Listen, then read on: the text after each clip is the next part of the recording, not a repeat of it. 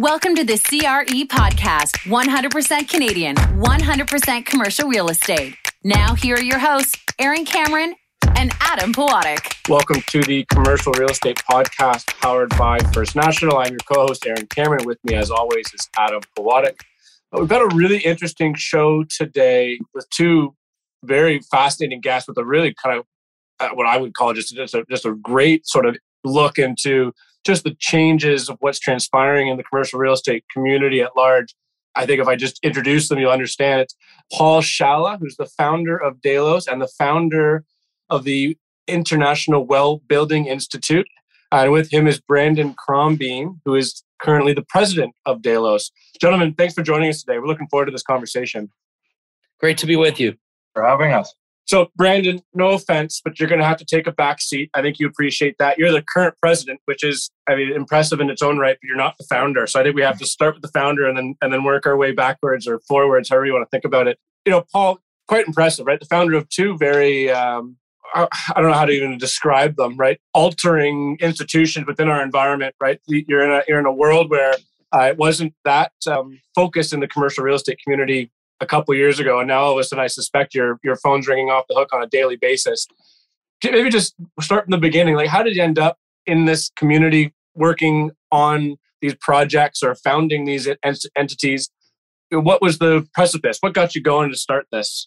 You know, by way of background, I spent 18 years on Wall Street prior to all this, the last 10 at Goldman Sachs. I was a partner of the firm there. And, a few years before leaving Goldman, took note of the green building and environmental sustainability movement and how much that had taken hold, but wondered if there wasn't a huge gap in thought with regards to the focus primarily all on environmental and planetary issues in terms of how our buildings impact the environment, but didn't seem to be really enough focus on all the people we put inside our buildings. We spend over 90% of our lives indoors, our homes, offices, schools, hotels, what have you. So it was interesting to consider merging the world's largest asset class, real estate, with the world's fastest growing and arguably most important industry, health, wellness, prevention, nowadays even health safety. So effectively, that kind of kickstarted the process. We've been merging the health sciences with the building sciences for about a decade. And the first half of that was all research. We assembled leadership from the world-renowned Mayo Clinic, Cleveland Clinic, and over 300 medical practitioners of different disciplines, got them together with real estate professionals of all types, owners, operators, developers, occupiers, architects, engineers, HR professionals, to basically best understand our indoor environment and its impact on people, on the human condition. And during that process of about 5 years of initial research and over $100 million of our initial capital was a massive effort to put structure to this notion of a well-building movement or a wellness real estate industry. We studied everything you could possibly imagine that surrounds people inside of any type of space, an office, a home, a restaurant, a hotel, what have you. Air quality, water quality, lighting, thermal elements, acoustics, biophilic elements, surface and cleaning protocols, HR policies, operational guidelines, all of these directly mapped to our respiratory, cardiovascular, immune, cognitive, digestive, and sleep health outcomes.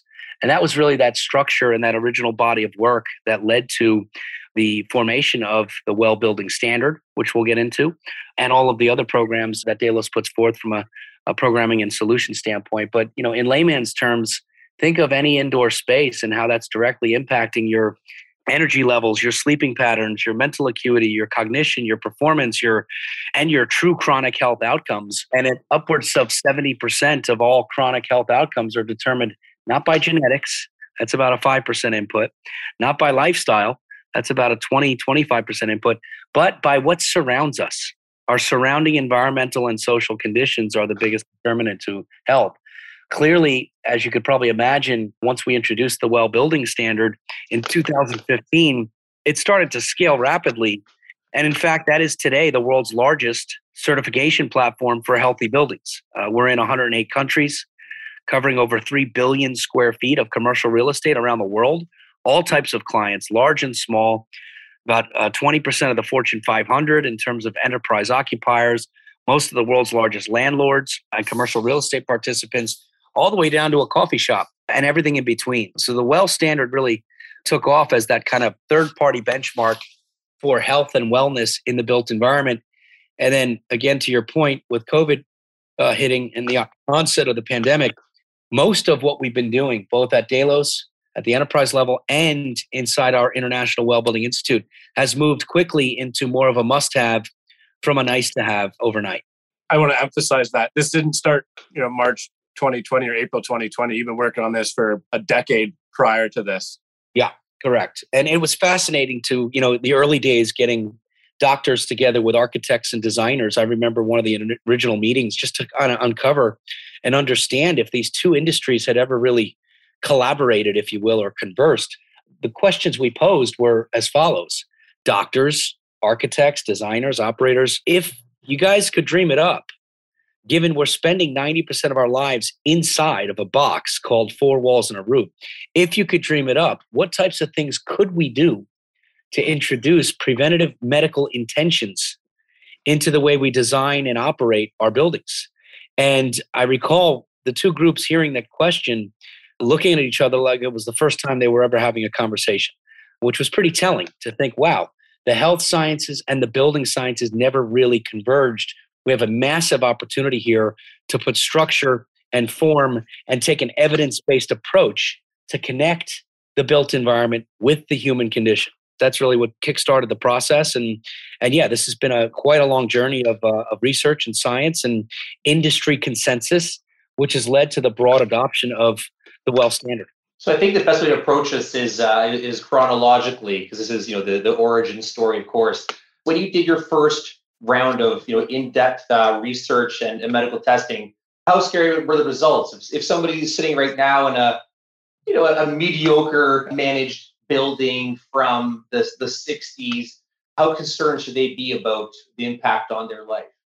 Well, some of the things were quite telling right from the word go. And again, this is all pre-pandemic, but when you look at air quality, for instance, regardless of the type of building, age, size, location, in general, indoor air quality is approximately 4 to 5 times worse than outdoor air quality, basically anywhere in the world. It's there's no ventilation inside. You've got obviously all these elements of toxins and pollutants and off-gassing, but the air doesn't circulate. So indoor air quality has been a huge issue for decades, if not a couple centuries. And so, focusing on filtration mechanics way before the need to do so because of a pandemic was a big priority for the WELL standard. We also saw the impacts of artificial lighting and how disruptive artificial light has become to our 24-hour sleep-wake cycles, basically getting exposure to high lux, high temperature, bluish, whitish type of light late in the evening, which is tricking our body into thinking it's still noon through our circadian optic nerve, which takes in peripheral light and darkness, is the only thing that tells your body what time of day it is. So we saw the disruption of lighting. We saw the need for indoor air quality to be a much bigger focus. Some of the obvious things, other ones like water quality, what have you, but then even into the operational components of how buildings are operated or how organizational policy is put forth. It was quite telling early on, and we realized we had a very, very large opportunity to apply, again, an evidence-based approach to create a set of standards and protocols to lead to healthier indoor environments, regardless of whether you're in a 1960s building or a modern one. Paul, spoiler alert, this is the first of a number of podcasts we're going to release on this topic. I had an opportunity to interview or do a pre-call with your chief medical officer recently, who worked on a component, or I think he called it a module of health and well-being for GRESB. I'm bringing that up only because, there's a lot of these different types of building certifications out there, whether it's Wired Score or obviously LEEDs and BOMA and then GRESB. What was it like kind of bringing another one, or did you find it challenging? Is that kind of why it took so long? Was COVID a big push to get it more adopted, or was this more welcomed and it took COVID or a pandemic to really bring it to the forefront as far as a focus for landlords and tenants? Yeah, we found it quite easy actually to kind of introduce this brand new kind of topic of thought, particularly because the human condition is universal anywhere in the world. As we saw all these bifurcated green building ratings around the world, we kind of took a unifying approach to overlay the WELL building standard on top of all of them, whether it's BREEAM in Europe, 3-star in China, Green Star in Australia, obviously LEED. We, in fact, hired the founding chairman and CEO of the U.S. Green Building Council, Rick Fedrizzi, who started the LEED movement 20 years ago. Rick ran that organization for 15 years and came over to help run our International Well Building Institute. When Rick looked at this, he said, my goodness, you guys have the entire other side of the coin here. The second chapter of sustainability, the focus on human or biological sustainability in the built environment to complement all of the continuing focus on environmental and green issues. So we found a seamless process to apply a crosswalk and demonstrate that the green building movement is something that's perfectly complementary to the well building movement, but taking the well standard and well certification as a complementary rating, it was quite unique and it was a completely open space. And the fact that we put over $100 million of research capital aligned with world-renowned institutions and spent 5 years putting it into an industry consensus format, I think really led to immediate traction. We were at about 1.5 billion square feet in the ensuing years prior to the pandemic. And then clearly with the focus now and the need for third-party verification of health and well-being and even health and safety protocols with our newly launched well health safety rating, we're seeing that adoption curve continue to accelerate. Let's keep the conversation going. Sorry, Adam, to cut you off. You're no longer necessarily heavily involved in IWBI. And what was the precipice or the transition into Delos? Delos is the parent organization of all of this. It created a wholly owned subsidiary called the International Well Building Institute. In 2015, when we launched the standard, we set up its own separate governance as a product agnostic industry rating engine. And Fedrizzi came over to run that. And while I am obviously founder of the International Well Building Institute, I also operate as founder and CEO of Delos, of the parent, whereby once we set up the governance of the well standard, we felt that Delos itself was in a position to go further, to zoom into very specific products, solutions, technology, programming, anything that's a good health intervention for any type of space. Air filtration technology, water filtration technology, active green wall technology, and even a smart, healthy automation platform and a layer of wellness intelligence, if you will, for building management systems and smart home, turning kind of smart building into smart, healthy building with a whole library of algorithms and science behind that. So yes, on the day-to-day, we've got a great team at the International Well Building Institute. I remain heavily involved. I constantly am speaking with enterprise clients and large landlords and helping them through the whole well platform. We're seeing a ton of demand for the well certification and well ratings as it pertains to ESG reporting, material reporting on human capital and management, social capital management, all the things that land in that S bucket of ESG. But also we're pushing on the Delos solution side. We opened up a Canada effort that Brandon leads that is really kind of focused on very specific approaches, having nothing to do with certifications or ratings in terms of health improvements, anything for a bedroom, for a living room, for a classroom, for an office environment, products, solutions, programming, and tech that can up the ante on the health efficacy of those spaces. Let's talk about entering into the Canadian marketplace. When did that occur along your growth pattern? How far were you into having traction? And I think this is probably the point of the story where the spotlight will shift to Brandon. But Paul, if you can describe at what point you decided that you had to have Canada under this umbrella that you were building. Yeah, from the onset in 2015, we saw good leadership out of Canada and a lot of great folks, organizations, both on the enterprise occupier side and also on the asset side or the landlords starting to get their buildings well certified and moving towards portfolio adoption, what have you.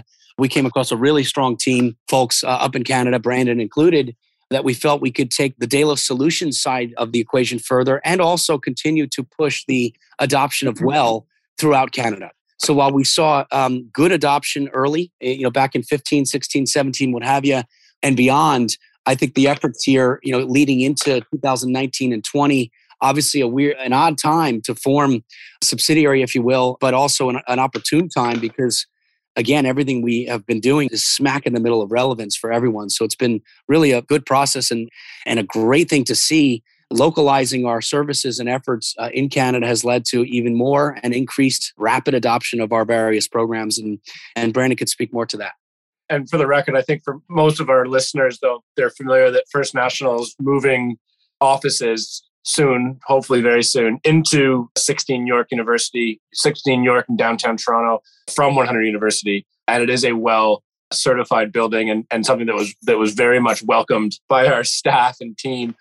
Brandon, maybe let's transition. We haven't done your background story yet. So why don't you just kind of tell us how you got into real estate, how you ended up as the president of Delos? Absolutely. Thanks, Aaron. And bit of an interesting background. I actually played professional hockey for 10 years. While I was playing, I got my degree in finance and actually spent the better part of 5 years interning and working with Greybrook Realty Partners, who I transitioned to work with them for the previous 6 years before taking the role with Delos. So as Paul noted, Greybrook was one of the groups that was involved in the partnership of bringing Delos.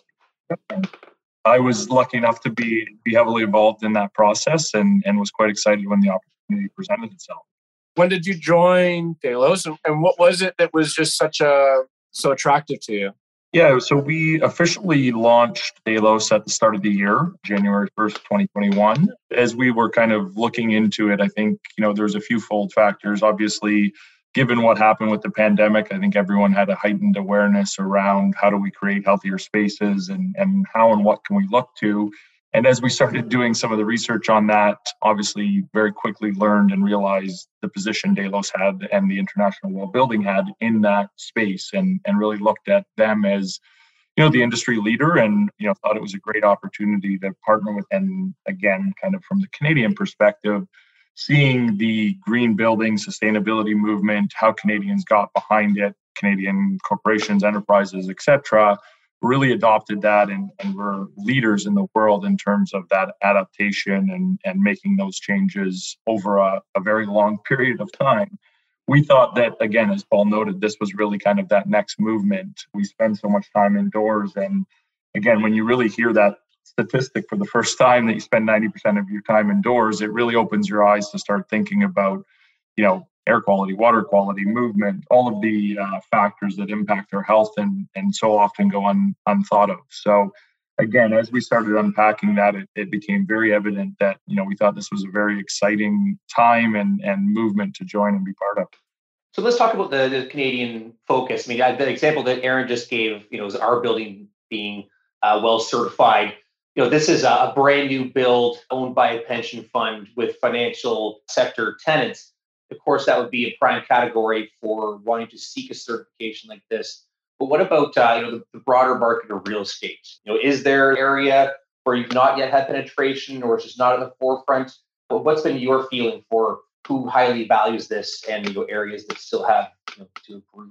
Yeah, so I can kind of answer that from a Canadian perspective and then let Paul add some color, more quickly. But again, really, we've seen all industries, all types of assets, kind of shift their focus to this. And again, I think it's been an interesting last 11 months that we've been at it in terms of people really trying to educate themselves and understand the space. Obviously, it's not something that many enterprises had spent, the last years and had teams built out to really kind of understand the health and well-being impacts of the real estate that they owned and managed or occupied. Again, it's been a very large education process in terms of unpacking all of the science, research, diligence, et cetera, Delos and the International Well Building Institute have done to help inform these decisions and help, again, create healthier spaces. So again, we haven't seen, as you've noted, obviously, large institutions, pension funds, et cetera, are oftentimes first movers in this space, but there really hasn't been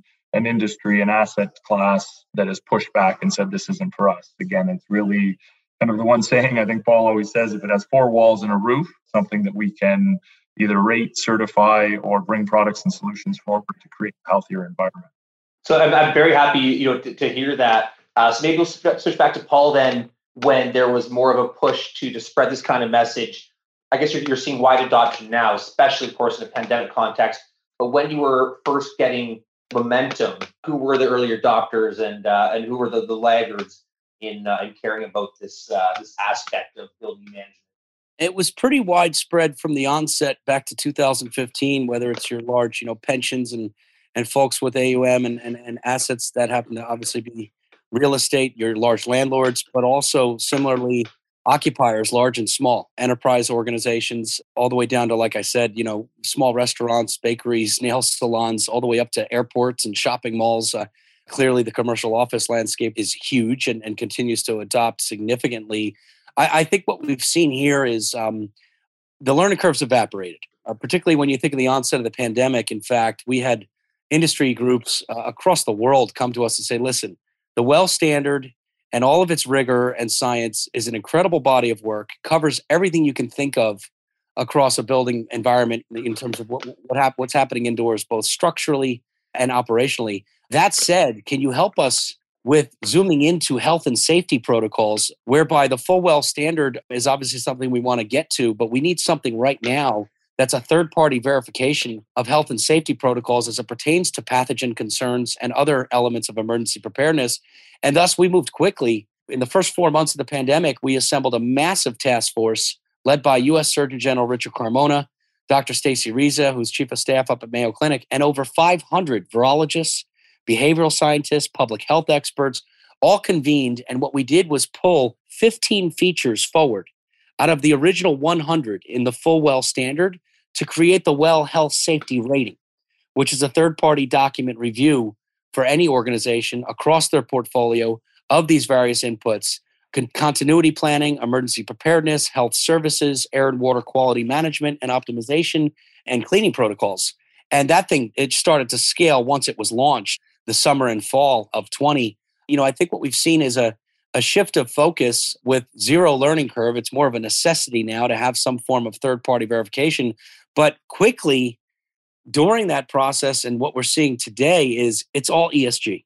There is such a focus on material reporting, third-party verification on these parameters, these KPIs across ESG, and the S bucket, which is a little bit vague and has not been as meaningfully defined as the E bucket of ESG, E being covered with certainly elements of the green ratings, et cetera, as it pertains to real estate. But we are seeing WELL be positioned as that material reporting mechanism for human and social capital management, obviously getting credits into systems like GRESB and others, mapping really nicely to the UN sustainability goals and the KPIs across the board, across all the various ESG platforms. So we're seeing right now all of the relevance really be more of an ESG play as opposed to a pathogen response.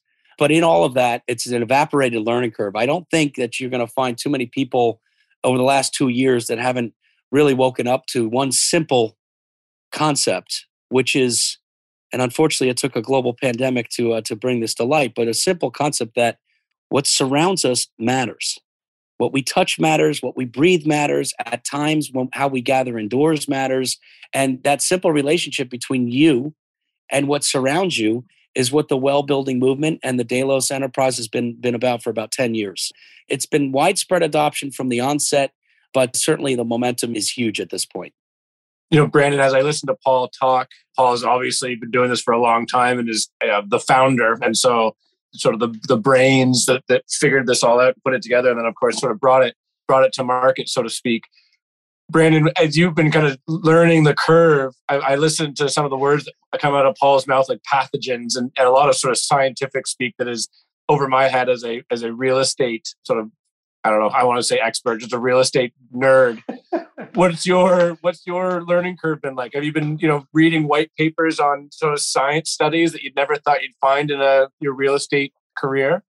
Again, as you noted, quite steep learning curve. And I mean, again, really, taking a step out of real estate as you know, and often think about it. But again, one of the great things that Delos and the International WELL Building Institute have, and obviously led by Paul's direction and insight, is all of the research and science and findings to support that. So again, it's really made it a fairly efficient learning curve in terms of being able to understand the effects that the building environment has on our health, and to be able to bring that down and unpack that for people that aren't used to, again, some of those terms and how and why you might want to consider these things. So again, having all of those white papers, research, science, and a great team behind that, again, is happy to hop on and join calls and help unpack these things has made it very efficient. What is the lowest hanging fruit? Like, I mean, I get Cadillac Fairview being, the landlord of the First National, new headquarters and obviously a very major institution, very, very sophisticated. I'm sure it's a much deeper dive for them to figure out how They can implement these products, the solutions that you offer. So let's say I own a 1960s circa office building or apartment building. I guess it doesn't really matter. Like you said, if there's 4 walls and a roof. And I call and I say, hey, I know that this is important.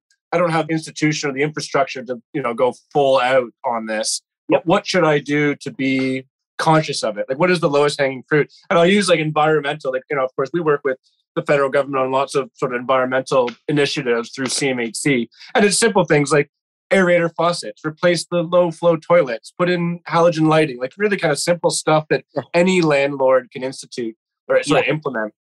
What are the things that come to your list when you get those phone calls? That's a great question, Aaron. I would say there's 2 low-hanging fruit here, elements that could be deployed immediately that can scale across an entire portfolio. One is certainly the health safety rating. That's a stepping stone to the full well certification process.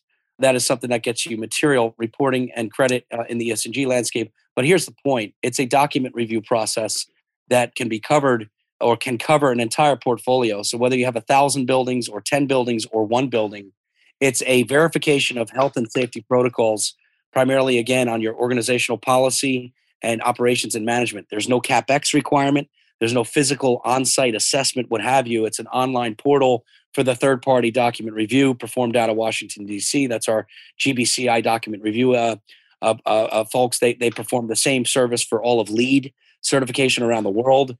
And, with that one process, you can have earned that well health safety rating, that symbol of confidence, that seal on the front entrance of every one of your assets. It's a 2-week review period once documents are submitted. It's a very low economic across, a large portfolio of buildings. You're down to a couple $100 per building, per asset.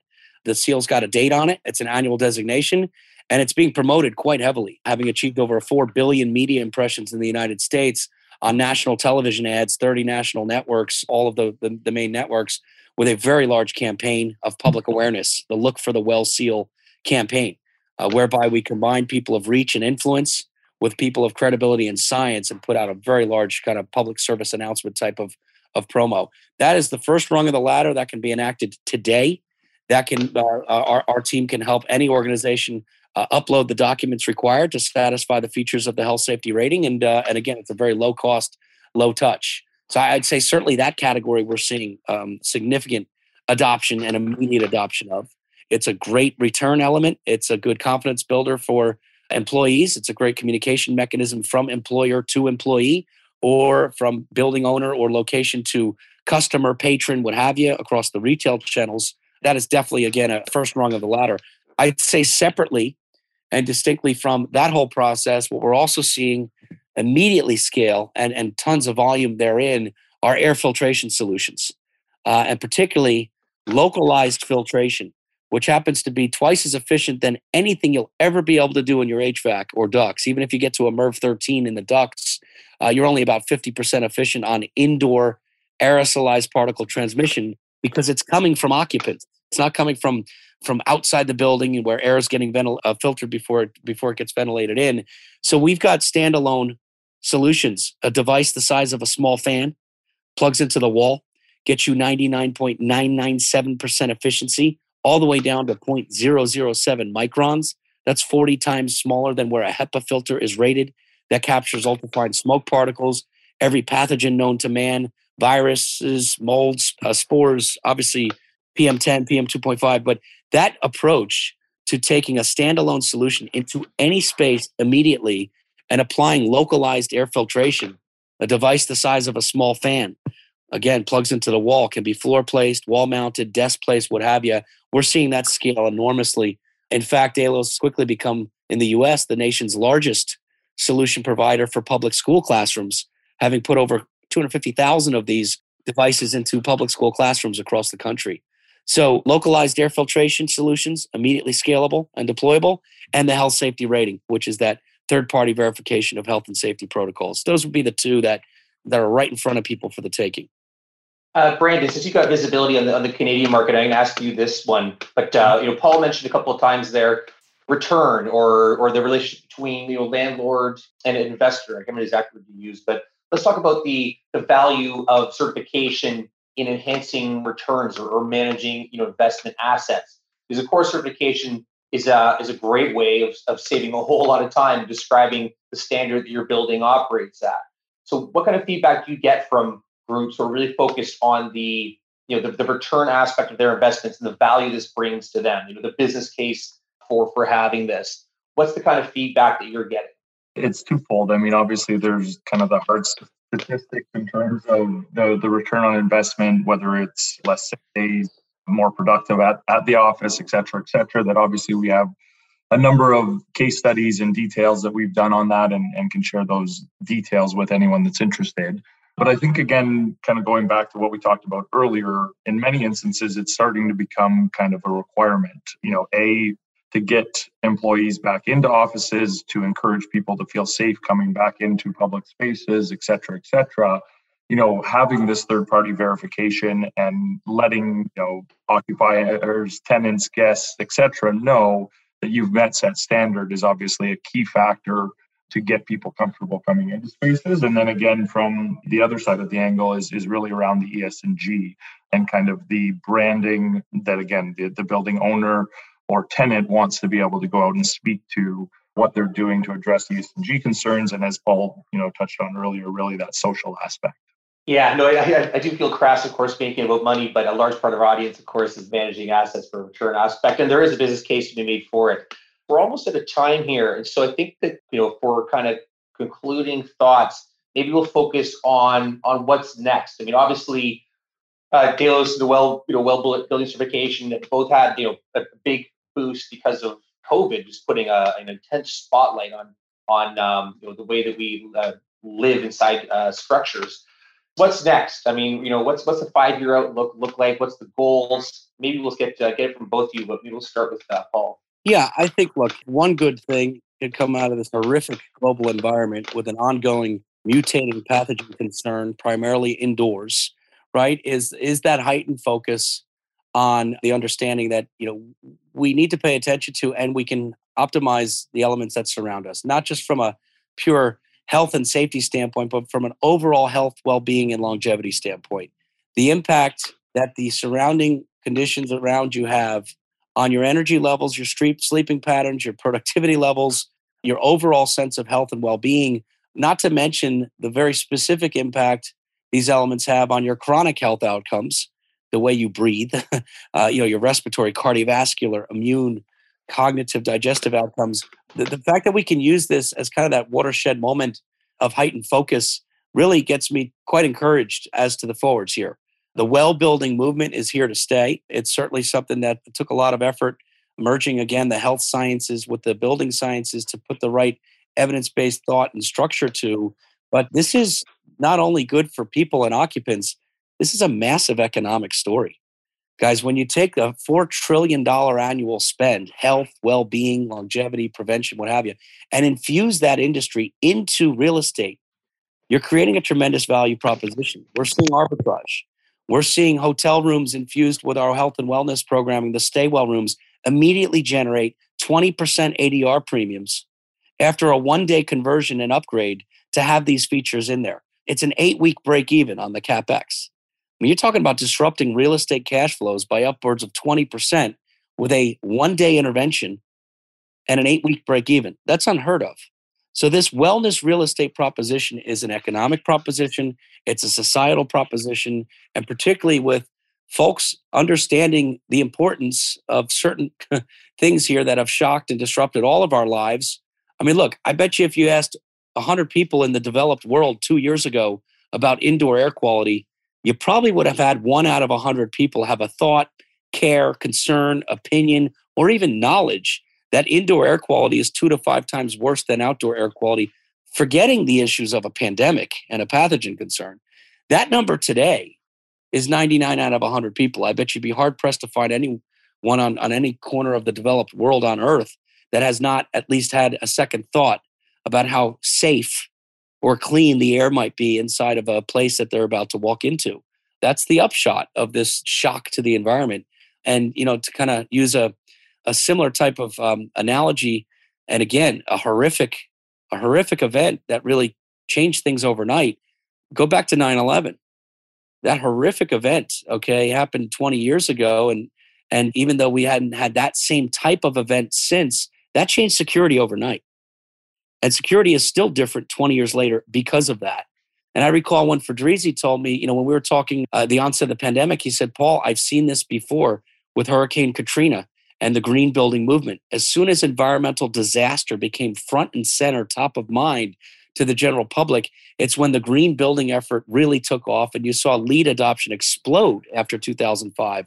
And he said, I predict this will be 50 times bigger of a watershed event for the well building movement than what we saw with LEED. And, that's starting to prove out.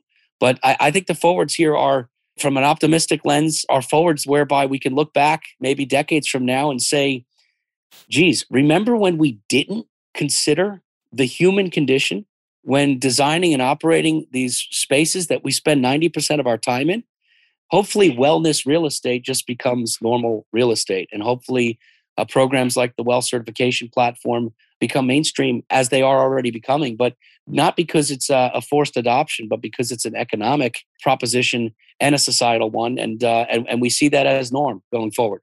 Paul, you're absolutely right. I mean, you talked about it before about how the learning curves kind of flattened, and whether it's mutually beneficial or win-win, the economic discussion no longer has to occur, right? Like, you don't have to walk into a boardroom or a board of directors or whatever it may be and try to convince them that an investment in this is better for their bottom line. Everybody now has bought into that, or at least understands the economics. And so it's almost a perfect storm for you, with just now that you no longer have to have that uphill battle to get buy-in on these types of things. Brandon, let's go to you for that same kind of question, but really maybe on a Canadian focus. You're kind of new to the role, or about a year in as a president of Delos in Canada. What does that 5-year horizon look like? What is the growth strategy, and where do you see yourselves taking this company? Yeah, obviously what we're trying to replicate is a lot of the success that Paul and team have seen in the US and other parts of the world that they've been, active in for longer periods of time. And again, I think one of the things I always point out, when kind of speaking of where things will go is, kind of Delos and the International Well Building Institute's position based on research and science. So again, they're always at the forefront. They're always reviewing new products, technologies, ways to create healthier spaces and tie all of that together. Again, one of the most exciting parts of the company, even in the short time I've been there, is there's always new things that are being reviewed and brought to the forefront. It's not kind of a stagnant company that says this is the product or solution or pathway.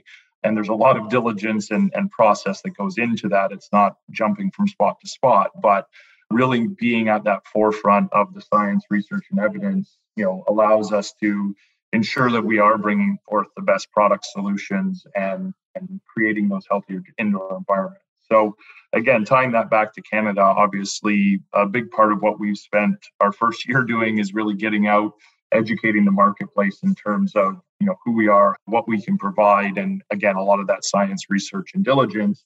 And again, really have a focus on, all aspects of the market and trying to get that broad buy-in in terms of, creating healthier spaces, whether that be through certifications or ratings, or whether that be through product solutions, et cetera. I think we are out of time, but for the listeners, if you feel like there's aspects of this that we did not cover, good news, as Aaron already teased, we're gonna revisit this. It's highly topical right now. Everybody's trying to figure out how to get back into their offices. This is a multi-podcast of focus because this is a big topic. It can be new to a lot of people. There is more coming, but at least to set the stage, I really enjoyed the conversation today with both Paul and Brandon. I want to thank you both for joining us. After this, Aaron and I will be doing an after show to share our thoughts as well. So please stay tuned. But in the meantime, Brandon, Paul, I'm going to say goodbye. Thank you so much for coming on the show today. Thanks for having us, guys. And thanks for the opportunity to continue to spread the word, and look forward to the next set of podcasts. Thanks, guys. Yeah, great conversation. Thanks. Really appreciate you taking the time. Great. Thanks, guys.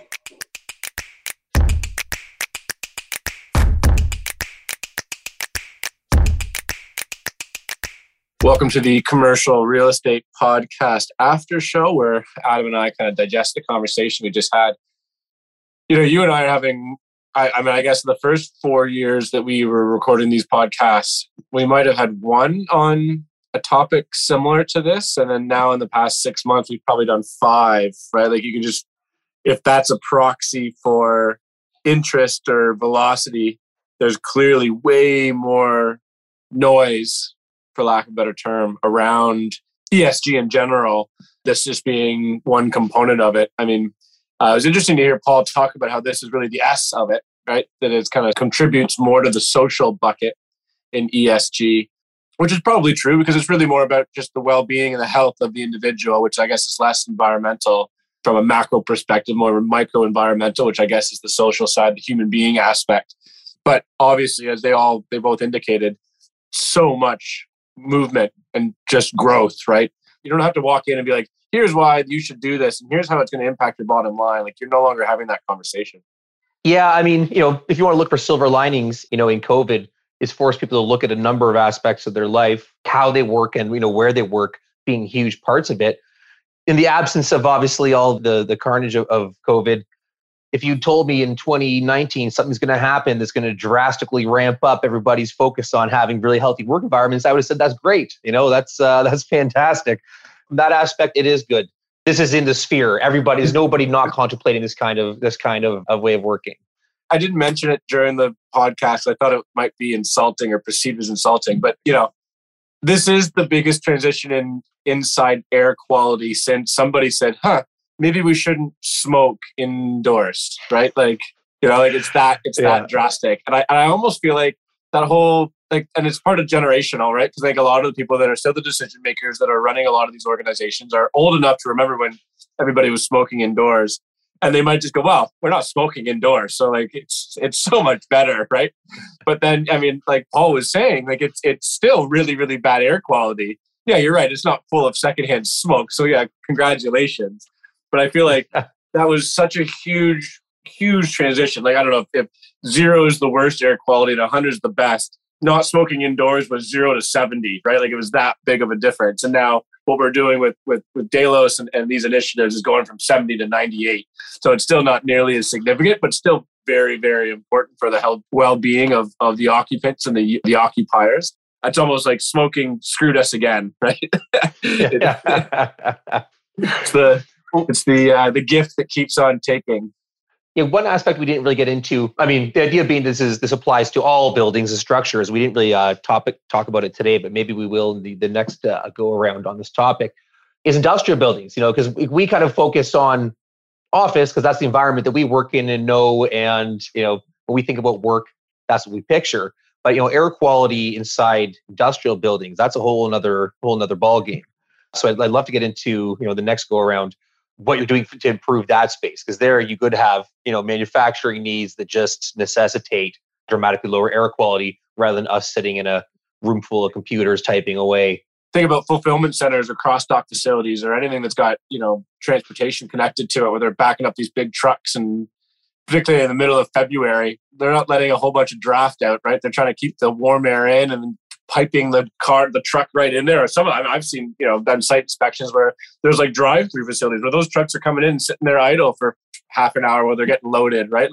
Those exhausts aren't going anywhere. So you're absolutely right. I think there's a whole other layer on the industrial component of this that probably, I wish we'd asked that because they probably said, oh yeah, no, we've got all these products and we're doing this across the globe, tackling these industrial challenges. But definitely, we'll put that on the list for questions for the next go around. All right. Well, I think that's it for this first podcast. We'll do another after show for the next one too. The next one I'm really looking forward to as well. We're going to have a medical expert on to, I think, do a real deep dive on some of the science behind this. That is it for this after show. Thanks everybody for listening, and we'll see you on the next one. Thank you for listening to the CRE podcast. The information from this broadcast is not to be relied upon as financial investing, professional accounting, or legal advice. First National Financial LP holds Financial Services Commission of Ontario license number 10514 and 11252.